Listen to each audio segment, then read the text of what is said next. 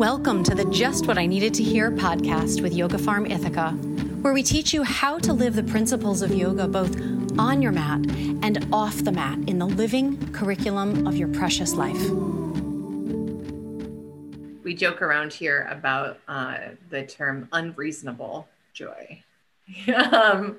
Unreasonable joy is like a really great mantra to bring into your day, or like put it on a sticky note and put it on your bathroom mirror, or, you know, how have you experienced unreasonable joy today? And because sometimes it is unreasonable, or there just isn't a reason, a seemingly obvious reason to bubble up and over into joy.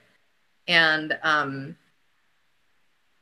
you know, the access to that so often is breath and being able to step into air and space and to take some time and space. Laughter is such a powerful medicine as well. And, you know, we laugh a lot here in the house. Sometimes it's distracting because you want to go to bed, right? You know, it's like time to sleep. And my husband and I will just start laughing, and then you get woken up.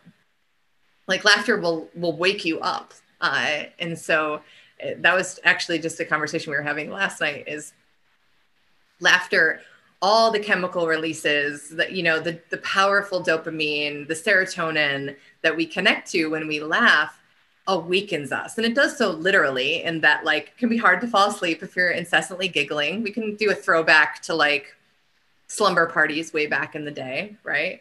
Just giggle yourself until 4 o'clock in the morning happens.